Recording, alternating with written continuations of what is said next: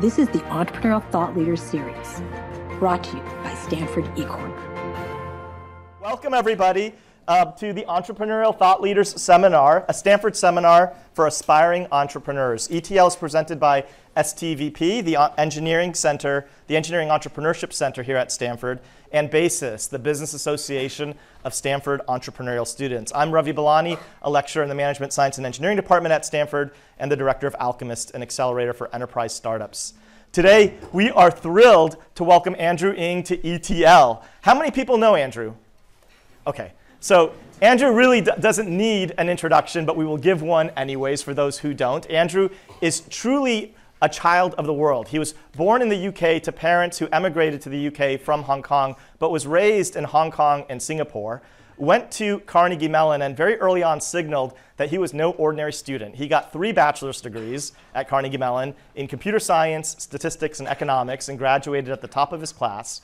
Then went on to MIT, where he got a master's in electrical engineering and computer science. Then came over to the left coast and got a PhD in Berkeley in computer science with a focus on artificial intelligence and reinforcement learning. Andrew is generally viewed as one of the preeminent thought leaders on AI today. He's the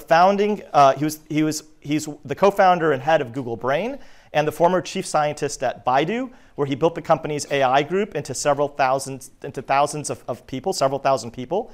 But he's as passionate about AI as he is also about the development of students around the world. And I know there's a lot of love for Andrew.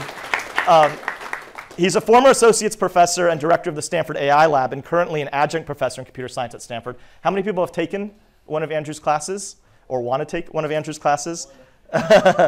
And he's a beloved professor here at Stanford, but he's also viewed as a beloved teacher to millions outside of Stanford. He's the co-founder and chairman of Coursera, the world's largest MOOC platform, and through his online education work and his online AI education work, he's reached over 7 million people.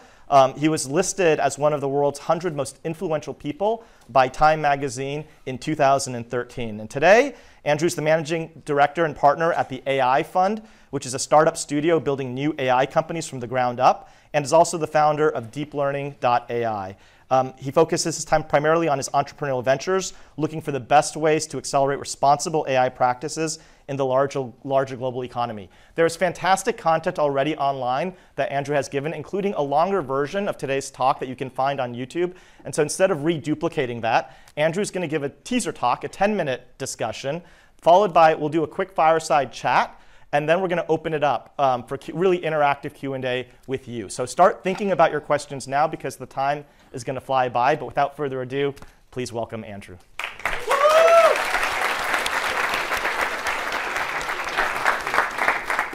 Thanks a lot, Ravi. Thanks. Good to see everyone here. Can everyone in the back hear me okay? Cool. Awesome. You know, I've taught CS229, my machine learning class, in this room many years, but all these years I taught in this room, I've never seen my face that big before. What I'd like to do today is chat with you about opportunities in AI.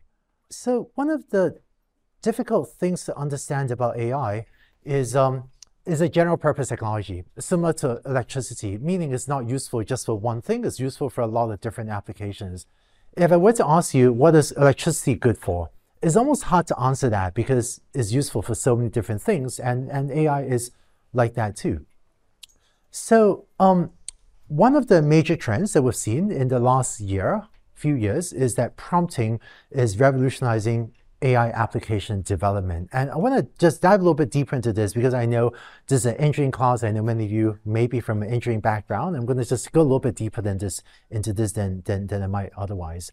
But if you were to say, want to build an AI system, for many years, the typical approach is to use supervised learning. So let's say I want to build a system to rate restaurant reviews as positive or negative sentiment.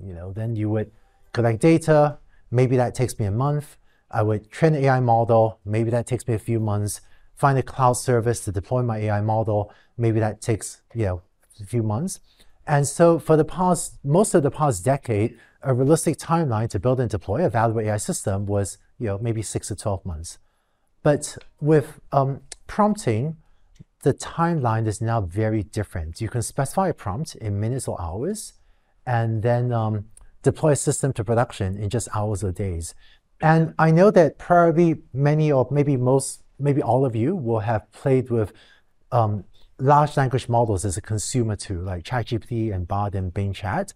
I think that in terms of startup opportunities, I'm excited about the use of large language models, not as a consumer tool, which is fantastic and exciting. I think I use ChatGPT and Bard regularly, but instead the application of large language models as a developer tool, because this is allowing a lot more AI applications to be built and dramatically lowering the barrier to building many applications.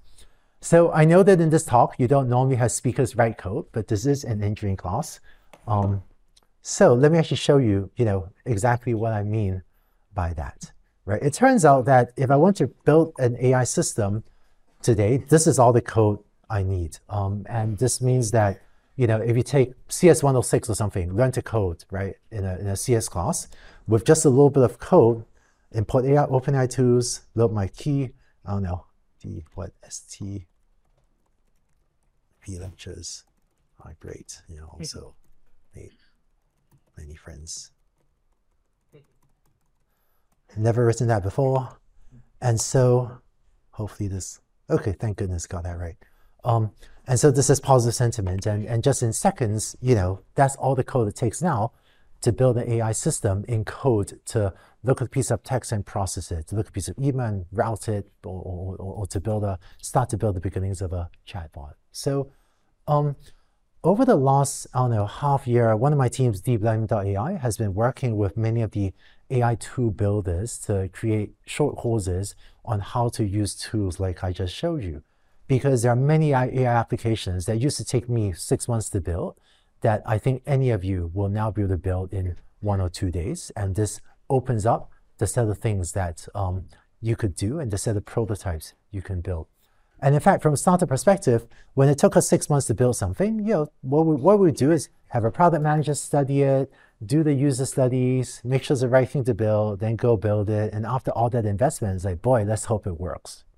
But what I'm seeing with these very fast development times is if it takes you a couple of days to build something, I'm seeing a lot more startups as well as big companies say, you know what, I have 10 ideas for features. I'm going to build all 10 things and then just ship them all. And then we'll see how users use them or don't use them, and we'll just keep what sticks. And this is a very different prototyping, much leaner methodology than I've seen startups use before prompting.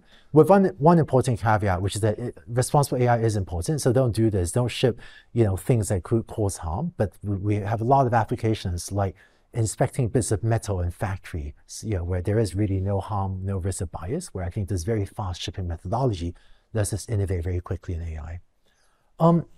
So where are the opportunities? So the size of these circles shows what I think is the value of different AI technologies today.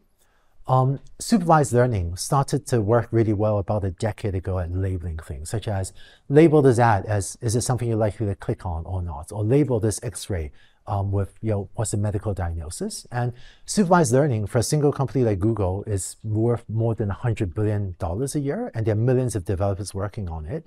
And it might even grow in the next 3 years to double, say. So massive momentum, lots of applications to be figured out.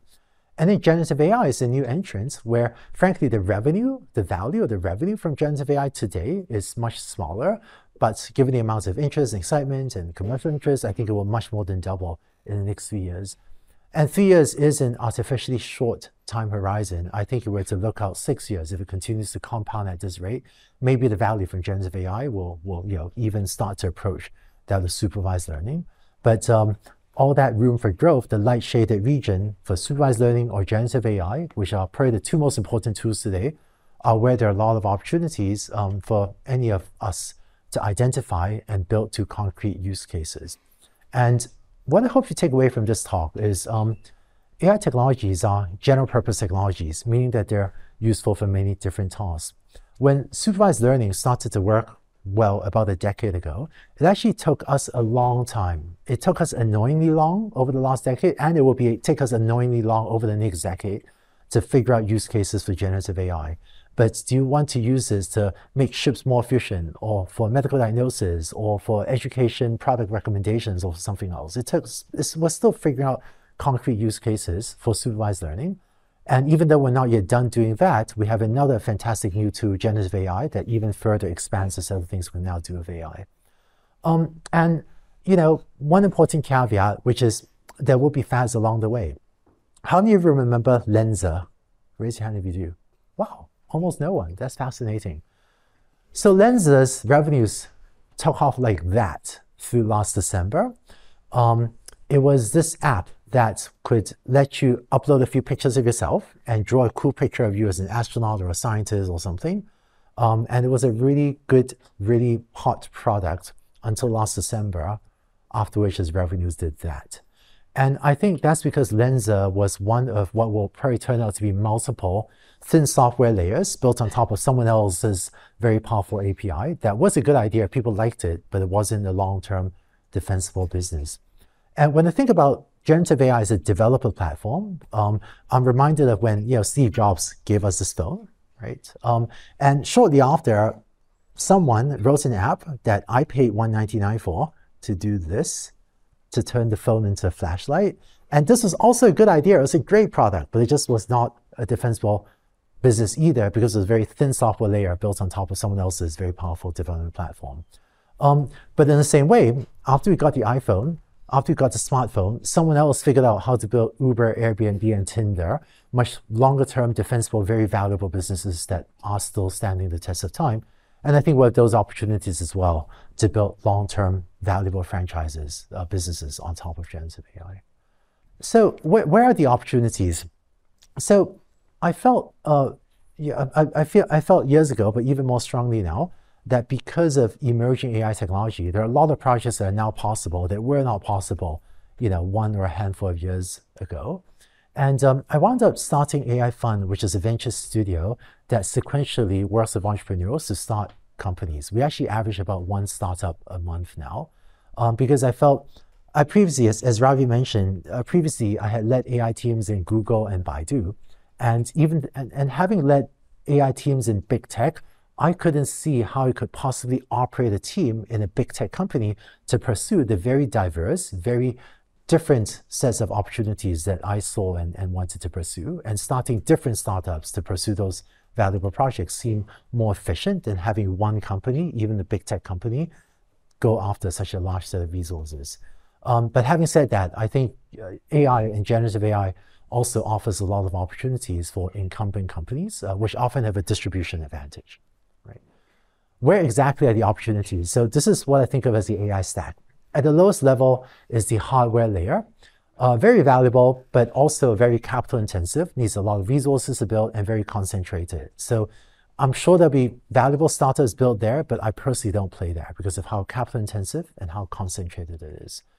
There's a cloud infrastructure layer, also very capital intensive, very concentrated, very valuable, but at least when I build startups, I tend not to play there. The other layer that's interesting is the developer tooling layer. So what you just saw me do was use OpenAI as a developer tool. And I see this space as hyper competitive. Look at all the startups chasing OpenAI, but there will be some mega winners. So whereas incumbents have a startup kind of a distribution advantage, I think for many startups, having a technology advantage may give you a best shot at doing something meaningful there. So I personally tend to play here only when we think we have a technology advantage, because that buys us a better chance to become one of the huge winners. And then with most ways of technology innovation, a lot of the media attention, social media, what people tend to talk about is the tooling, the technology layer. There's one other layer that I think has got to be even more valuable, and that's the application layer. Because in many ways of technology, for the infra and tooling layer to be successful, applications need to be built on top of them that generate even more revenue so that they can afford to play the infrastructure layer. And what I'm seeing is that there are a lot of opportunities at the application layer where the intensity of competition is not, frankly, not nearly as high.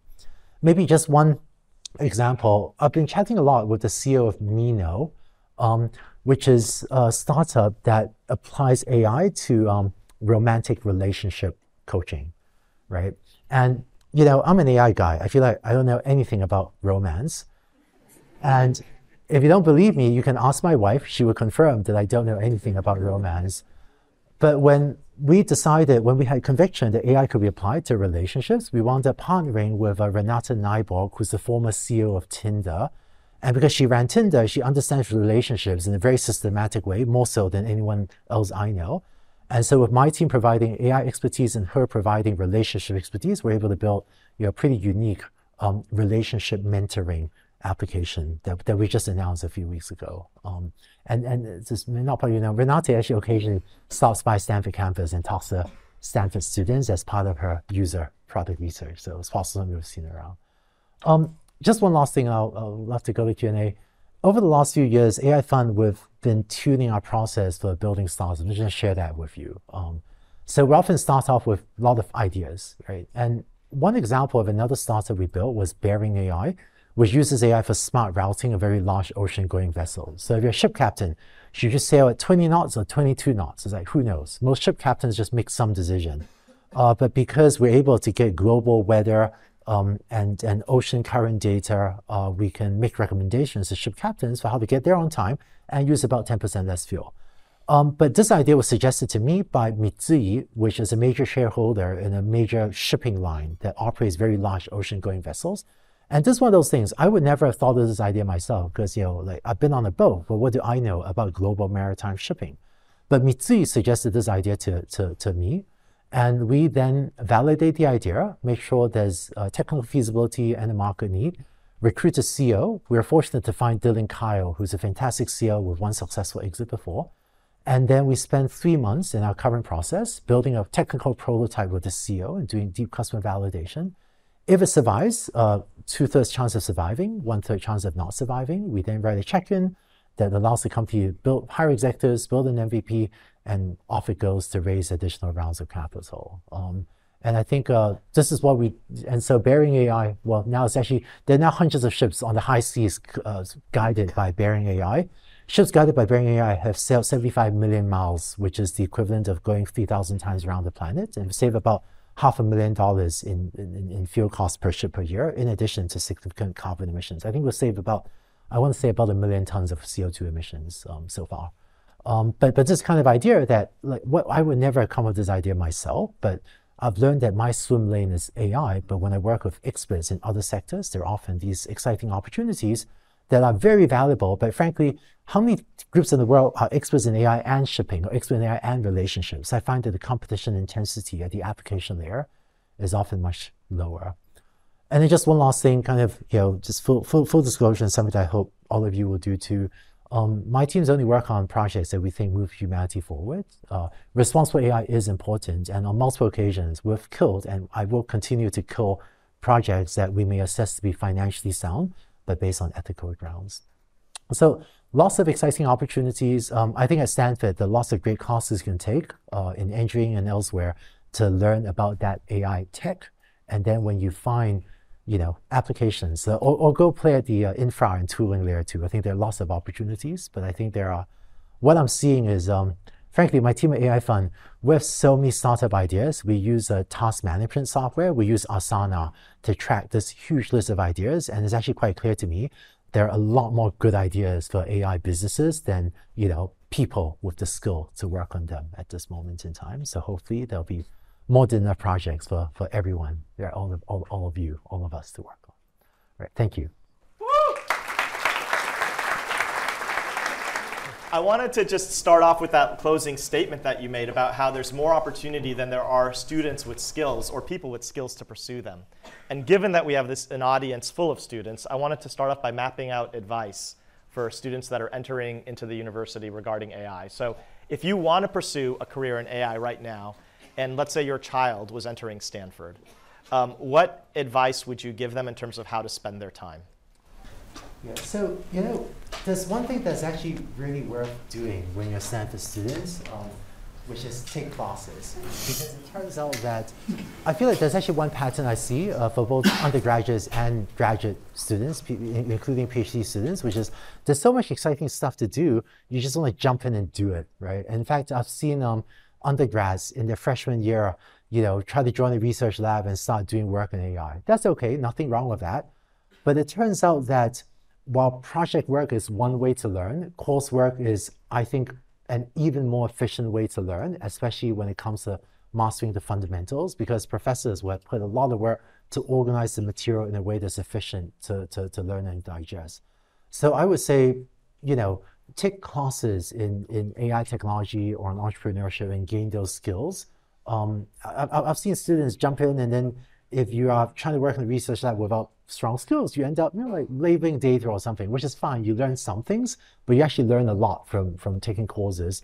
And then in addition to that, after you start to master the foundational skills, after you know how to use AI technology, or then as you start to practice, find exciting use cases across campus. I do a lot of work, over with people over in climate science or in healthcare to take my AI expertise and then marry it with a different discipline that I'm not expert in to find exciting applications. And hopefully that type of practice will help many of you find exciting projects to work on as well. Do you need to take technical classes? Do you think you need to take computer science classes if you want to pursue a career in AI? Need is too strong, but I definitely encourage you to take technical classes. I think we're moving toward a world where, frankly, at some future point, I think everyone should learn to code, or rather, I think it'll be useful for everyone to learn how to code for a couple of reasons. Everyone has access to data, right? This is different than the world used to be even a few years ago. And especially with generative AI, your ability to get something to work is much higher than ever before. The barrier to entry is much lower than ever before. And so if you learn just a little bit of coding, the amount that you will accomplish is significantly greater than if you don't know how to code at all. And are there any skills that separate out the great AI founders? I know AI right now is like it's a sea that's rising all boats. But if you separate out the great ones from the good ones, are there any salient skills that you notice that the great AI CEOs or founders have that the good ones don't? Maybe since you said AI, I would say is often technical depth. It helps a lot. But I want to give a different answer if you say great founders aren't great AI founders. But I feel like AI is evolving rapidly, and we definitely have lots of entrepreneurs that pitch the VCs without really knowing what they're doing, and the smart VCs can sniff it out quite quickly. And it makes a huge difference. I think the technology, unfortunately, is like somewhat complicated for a lot of applications. So a team that actually knows what they're doing will execute an AI project 10 times faster than a team that doesn't. And 10 times is not a made up number. I literally see people take a year to do something like, oh boy, I know that other team would have performed this level in 2 weeks or maybe a month. So for many AI startups, application startups, infra startups, you kind of have to know what you're doing. So it doesn't have to be you. If you're a technical co-founder, maybe that's okay. And then the second thing I see among many of the great founders is speed. I find that as a startup, you'd be surprised when you hang out with the great founders, the sheer speed of decision making. And I sometimes talk to people from big companies, and they'll say, "Oh, we move so fast." But when I kind of sit them side by side, how long does it take you to make this decision? Then I talk to a great founder, how long does it take me to make a decision? Maybe here's one story. I was chatting with the Mino CEO, Renate Nyborg, former CEO of Tinder. I was on the phone with her one day, and she was making a major architecture decision. She was architecting this thing. There are basically two major software architectures under consideration, and the team had laid it out, listed out some pros and cons. So they got on the team with me and some of my friends and said, these are pros and cons. And then one of my CTO AI fund and I said, we're not sure, but here are some reasons we prefer architecture A. And then Renate said, okay, guys, done, decision made, go and implement architecture A.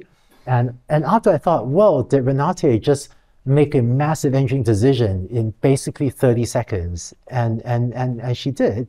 And I realized afterward, I don't think there was a better way to make it, because it's not as if, if the company waited another week, it would have been a high quality decision. And if it was wrong, I'm sure they would fix it, the next week. But until you've lived through the speed of a great business, most people, I know so many people that think their organizations are fast. When you stack them up to the real speed of a fast moving CEO, they have never actually seen speed in their life.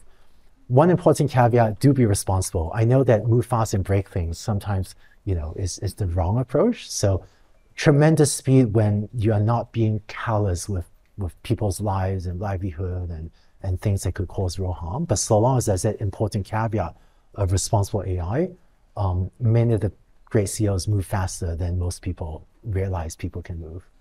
And so let's just double click on that, on this theme of responsible AI, just because I know this is a hot topic that maybe people are thinking about, which is you are clearly on the side of AI for good, for responsible AI.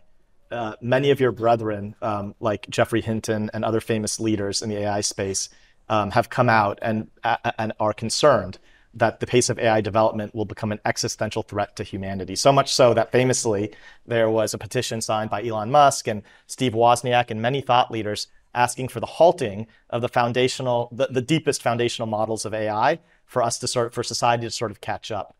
You did not sign that pledge. Can you share a little bit more detail about that? Was that a difficult decision for you to make? And can you share more details about why you didn't join them and what your philosophical view is regarding if AI poses an existential threat? So I honestly don't see how AI poses any existential threat to the human race. We know AI can run amok. Self-driving cars have crashed, leading to tragic loss of life.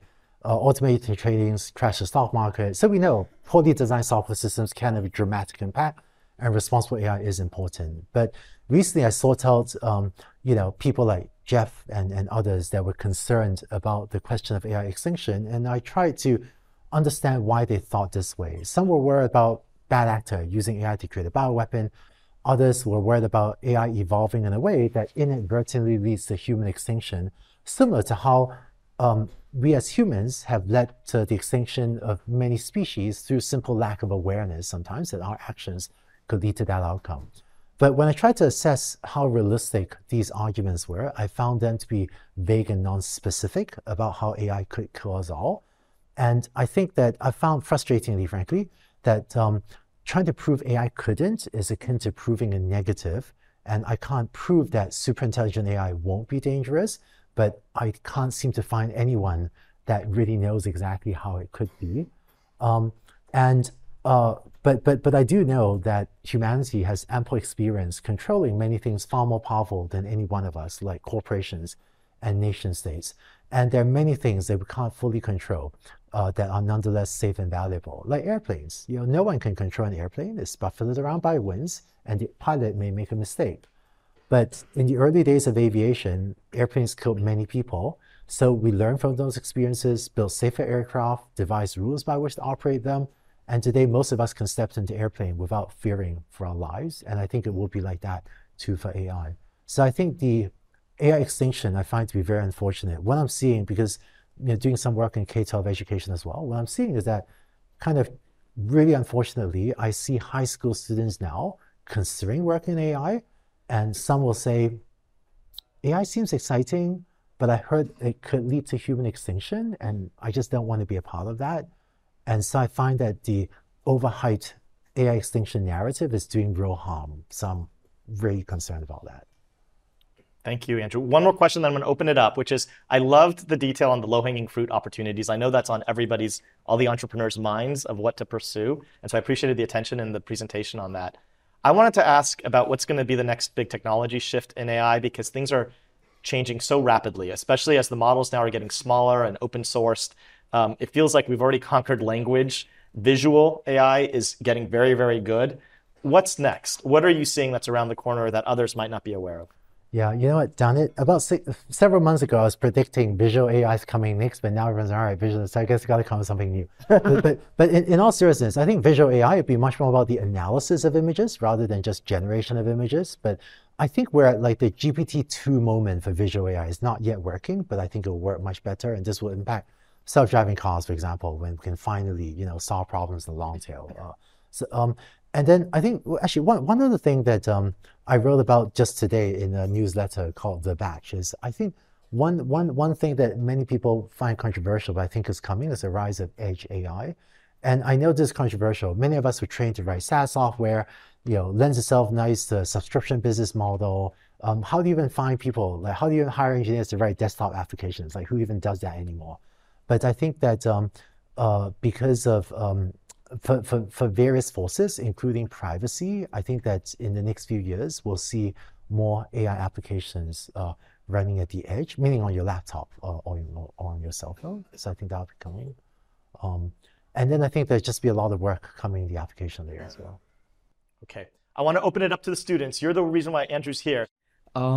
You mentioned that on your slides you put the potential for reinforcement learning, or the general value as a dot relative to the potential for unsupervised learning. Do you think there is still potential for generalist agents like Gato and other reinforcement learning models in society and in your AI stack for startups? So technically, large language models are trained using reinforcement learning and unsupervised learning and supervised learning. But leaving that aside, I feel like I'm not convinced that reinforcement learning is near a breakthrough moment, at least in the next small number of years. A lot of excitement about what we could do in reinforcement learning applied to robotics. A lot of our CS faculty, right, Chelsea Finn, Emma Brunskill, many others are doing exciting research there. But we do have a data problem. So it turns out that text on the internet sounds a lot like text on your documents. So we can learn from lots of text on the internet to do really well on your text documents. And images on the internet look a little bit like images that you care about. So we have a lot of data. But because every robot is different, I'm struggling, many people are struggling to see how to get enough data to have the usual recipe of scaling up data and compute, where for reinforcement learning. And people are working on it. Over the weekend at the CS faculty retreat, there was a talk, I think, who gave the talk? Shoot, I'm blanking. It was on how to do this, on early ideas of how to do this, but I think we're still a few years away from breakthroughs in those breakthroughs in reinforcement learning. But it's a great research topic, by the way. Just because it's not working right now doesn't mean you shouldn't do research on it. So I think it's a great research topic. So I just want to know your thoughts about what are the security concerns which is coming up by you abusing that, like LLM models, like all these new attacks like prompt injections, data leakage, jailbreaking. So what's your thought around that? Like, how can we like safeguard against those kind of attacks? Because it's just starting up, this new technology. So I'm assuming there's more things which will come up. Yes, so I think that for the near future, there'll be a little bit of a cat and mouse thing going on. So I think I'm seeing different companies approach this with different tools to watch out for prompt injections, for data leakage. Actually, DeepLearn.ai is actually working with a partner on some things that hopefully will announce very soon on a portfolio of tools. By the way, those of you that have not yet done it, go and fool around with prompt injections. See if you can get an LLM, to do something. Well, don't do something actually harmful, but I actually find it kind of intellectually interesting whenever I use an LLM to prompt it to see how robust the safeguards actually are. And if you actually look at the older language models a year ago, it was super easy to get the older models, frankly, to give you detailed directions to do things that it should not give anyone detailed directions to do. But the more modern language models are much harder, but it's still sometimes possible. But what I'm seeing as well, for a lot of corporations, because of these worries, will ship internal facing product first, because presumably, if it says the wrong thing to your own employee, more understanding, less likely to scandal, and test products internally for quite a long time, or even build capabilities for safe internal use before turning out to external use. But I do see different companies, different tools for trying to address these. Terrific. Next question. Thank you so much. Hi there, my name is Chainat, and I'm an international student from Hong Kong. I'm curious to ask, because I'm hoping that after I graduate, I can hopefully go back home to work closer with family. But at the same time, I feel like by going back, I'm closing a lot of doors behind me. Because, for example, in Hong Kong, you can't access ChatGPT without a US number, which makes access to some of these resources really difficult. So I'm curious to see what are your thoughts about navigating this complex modern landscape. Yeah, I don't want to comment on, complicated. There's actually one thing I'm seeing. I've been to quite a few places, in Asia recently. And what I'm seeing is that many countries are developing surprisingly good capabilities for building large language model applications. The concentration of talent for generative AI deep tech is very concentrated in the San Francisco Bay Area. I think because there are basically two teams that did a lot of the early groundbreaking work, Google Brain, my former team, and OpenAI, and subsequently people left and started a lot of companies here in California Bay Area. So I think that concentration of talent is very high. And it's interesting, even when I'm in Seattle, great city, love the city, on weekends, I hang out with friends, but the conversations are not about generative AI. Whereas here, you kind of like, if you go to a coffee shop, actually, one of my friends was visiting from Taiwan, so he was hanging out with us for a week. He went back and he said, yeah, I went to a coffee shop and, there was no one talking about AI. That's so weird. So at least at this moment in time, there's really heavy concentration, but I see less the deep tech layer, but the application layer, I see that skill set developing quite quickly globally as well. Oh, and I think the opportunities in a lot of places will be local opportunities. So the shipping company that we built it with a Japanese company that happens to operate global lines of shipping. So I think a lot of the businesses will be, playing locally where that country or that geography is strong. Those businesses will be more efficient to build in places other than Silicon Valley, because where do I go to find a large seaport, here to do that type of work? Hi, Andrew. Thank you so much for your time. My name is Komo. I wanted to ask you if you think we'll ever reach a threshold on human dependence for AI, or if you think it'll just continue to grow exponentially. So I think we already really, really depend on tech, right? Imagine if the internet were to shut down, I think people would die. I don't think that's exaggerated. I mean, but seriously, if you think about how we get food, supply chain, healthcare. If the internet were to shut down, I think that will lead directly to, what happens to our water system, right? The healthcare system. And I think that technology is very useful, and so long as the supplies remain reliable, I feel like it's okay to depend on technology. I mean, heck, I don't know, without dependence on agriculture system, how many of us would be able to farm and hunt enough food to keep ourselves alive? Maybe we could do it, but it's pretty challenging. So I think dependence on tech seems it's going to keep on growing for a while. But do you think there'll be a moment where there's a difference in that relationship, not just in degree, but in kind? The famous singularity point where we don't even know what we don't even know about how technology is developing. Do you think that will occur? Yeah, the technological singularity is one of those hypey things that I don't even know what it means. So it's one of those, it's exciting science fiction, but as an engineer and scientist, I don't know how to talk about it. It turns out there are a few terms in AI that are vague and undefined, but there are a lot of emotions, a lot of excitement about it. And I don't really know how to think about those things in a systematic, rational way. But I think actually, there's actually one thing. I think that our relationship with technology is changing rapidly. Today, I probably use chat, GPT-4 or Bing or Bard pretty much every day now. And so the workflow of many people have changed. Right? Yeah. I think it keep on changing. And do you have a view? I know this is also might be more of one of these sort of hot topics that's not substantive, but on the consciousness of AI, that AI will become conscious? Yeah, so the thing about consciousness is an important philosophical question, but I don't know of any test for whether something is conscious or not. So I think it's important philosophy, and philosophy is important, but as an engineer and scientist, I don't know. There is no definition for what is conscious or not, and thus we can kind of debate it, at length. And there's actually one other formula for hype, which is if someone comes up with a very simple definition for consciousness. So someone says, oh, if you can recognize yourself in the mirror, you're conscious. I made that up. It's not a good definition of consciousness. But you're aware of yourself, see yourself in the mirror. Then it's actually pretty easy to get a robot to recognize itself in the mirror. And then you can generate newspaper headlines saying AI has achieved consciousness. What it did for your kind of, for your very small definition of consciousness, but that gets misinterpreted by the broader public for a grander statement than it is. So I see some of that hype in AI as well. Thank you. Next question. Hi. Earlier you outlined the AI stack, and recently we've seen a lot of cool things coming out of like NVIDIA, Intel, and other like chip companies.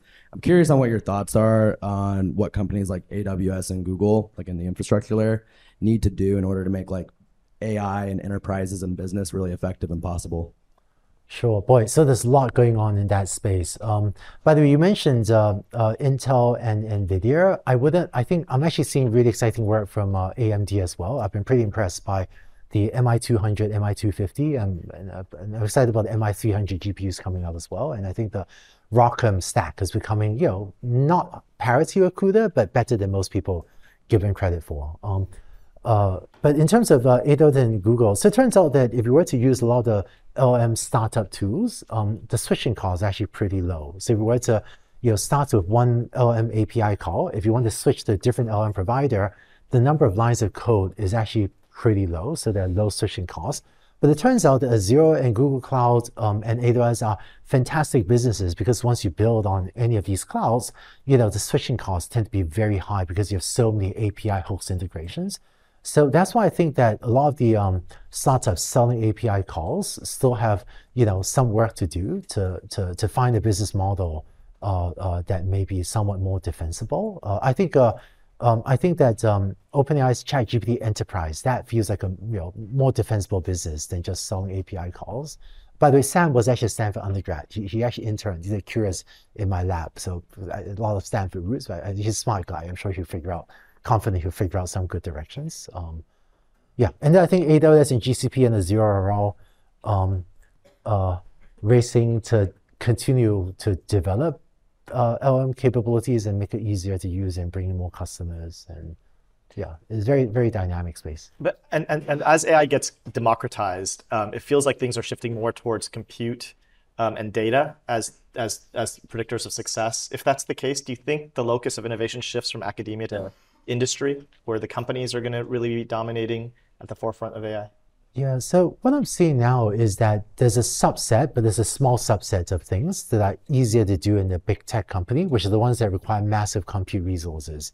And I do think people's perceptions are distorted because, frankly, I've been on the big tech companies before, right? So I understand, marketing and big tech companies. But the standard big tech company marketing is, look, you need the data, you need the compute, only we have it. Why don't you just give up and don't compete with us, right? Or come apply for a job and come work with us. This has been the explicit PR strategy of at least one big tech company because I know, what was discussed internally exactly at that big tech company. So I would say don't buy into that marketing message. It is true that there is a subset of work that requires massive capital, training in very large foundation models. That is much easier to do in a big tech company than in academia like Stanford. But that's a small subset of all the happenings in AI, and there's plenty of work at Stanford at the application layer. It turns out because of scaling laws, we're actually pretty good at predicting what will happen for very large models by training on more model size models. So very good scientific work can be done at much smaller models. And then also, I routinely run kind of, models on my laptop for inference. Like, I don't know, when I'm on an airplane, you can run like the 7 billion llama model on your laptop, right? And so there's actually a lot of stuff that you could run on your own personal computer. Terrific, thank you. Next question. Thank you, Andrew. So from an AI expert and also the investor's perspective, so what AI-driven healthcare applications do you see have the great potentials to have the breakthrough in the future? And what challenges and obstacles should we be aware of? Thank you. Yeah, so boy, there's a lot of complexity to that question. So I feel like a lot of healthcare, people tend to focus on the diagnostics and the treatment. So I think lots of opportunities there. I think that the revenue model is to be sorted out. So we've seen, Pear and Akili struggle in the public markets, kind of bankruptcy kind of levels almost. So I think prescriptive digital therapeutics is definitely going through challenges, but what's the recipe for shipping AI products and, in the payer-provider ecosystem, what will payers be willing to pay for? I think that many businesses are sorting that out. I think that will work. And then there's actually one other huge set of opportunities in healthcare that I think tend to be underappreciated, which is operations. Instead of the medical stuff, things like scheduling, scheduling the MRI machine or doing kind of patient management systems. I think those type of healthcare operations have fewer regulatory hurdles. And I think is also a rich set of opportunities. And then lastly, there's the go-to-market question of do you want to go to market in the US or in other countries where the regulatory hurdle could be very different depending on the US fortunately doesn't have as great a shortage of doctors as some other places, and there are therefore other places that are more amenable to responsible but still easier adoption of AI than the United States. Okay, I have a super quick question. You mentioned that your team at the AI Fund has so many ideas for AI applications that you have a whole asana of them. What exactly is your process for generating these ideas? Thanks, Zach. And you have 30 seconds. Sure. We like working with subject matter experts that deeply understand the domain. It turns out that there are a lot of people in the world, including like CEOs of Fortune 500 companies, but really a lot of people that really understand the domain, have thought deeply about something for months or even a couple of years. And when we get together with them, they're sometimes very happy to share their idea with us because they've been looking for someone to validate or falsify it and also to help them build it. So we actually get a lot of ideas, some internal, but a lot from subject matter experts that just not yet had an AI built upon there. Terrific. That's fantastic. Thank you, Andrew, so much for sharing your insights. Lots of love. Thank you for sharing your insights with Stanford's ETL course, MSNE 472, and the students all around the world. Everybody, next week we're going to be joined by Stanford professor Kathleen Eisenhardt here at ETL Physically in Person. Professor Eisenhardt is also the author of Simple Rules. You can find that event and other future events in this ETL series on the Stanford eCorner YouTube channel, and you'll find even more of our videos, podcasts, and articles about entrepreneurship and innovation at Stanford eCorner. That's ecorner.stanford.edu. Thank you, everybody. Thank you, Andrew. Thanks, Bobby. The Entrepreneurial Thought Leader Series is a Stanford eCorner original production. To learn more, please visit us at ecorner.stanford.edu.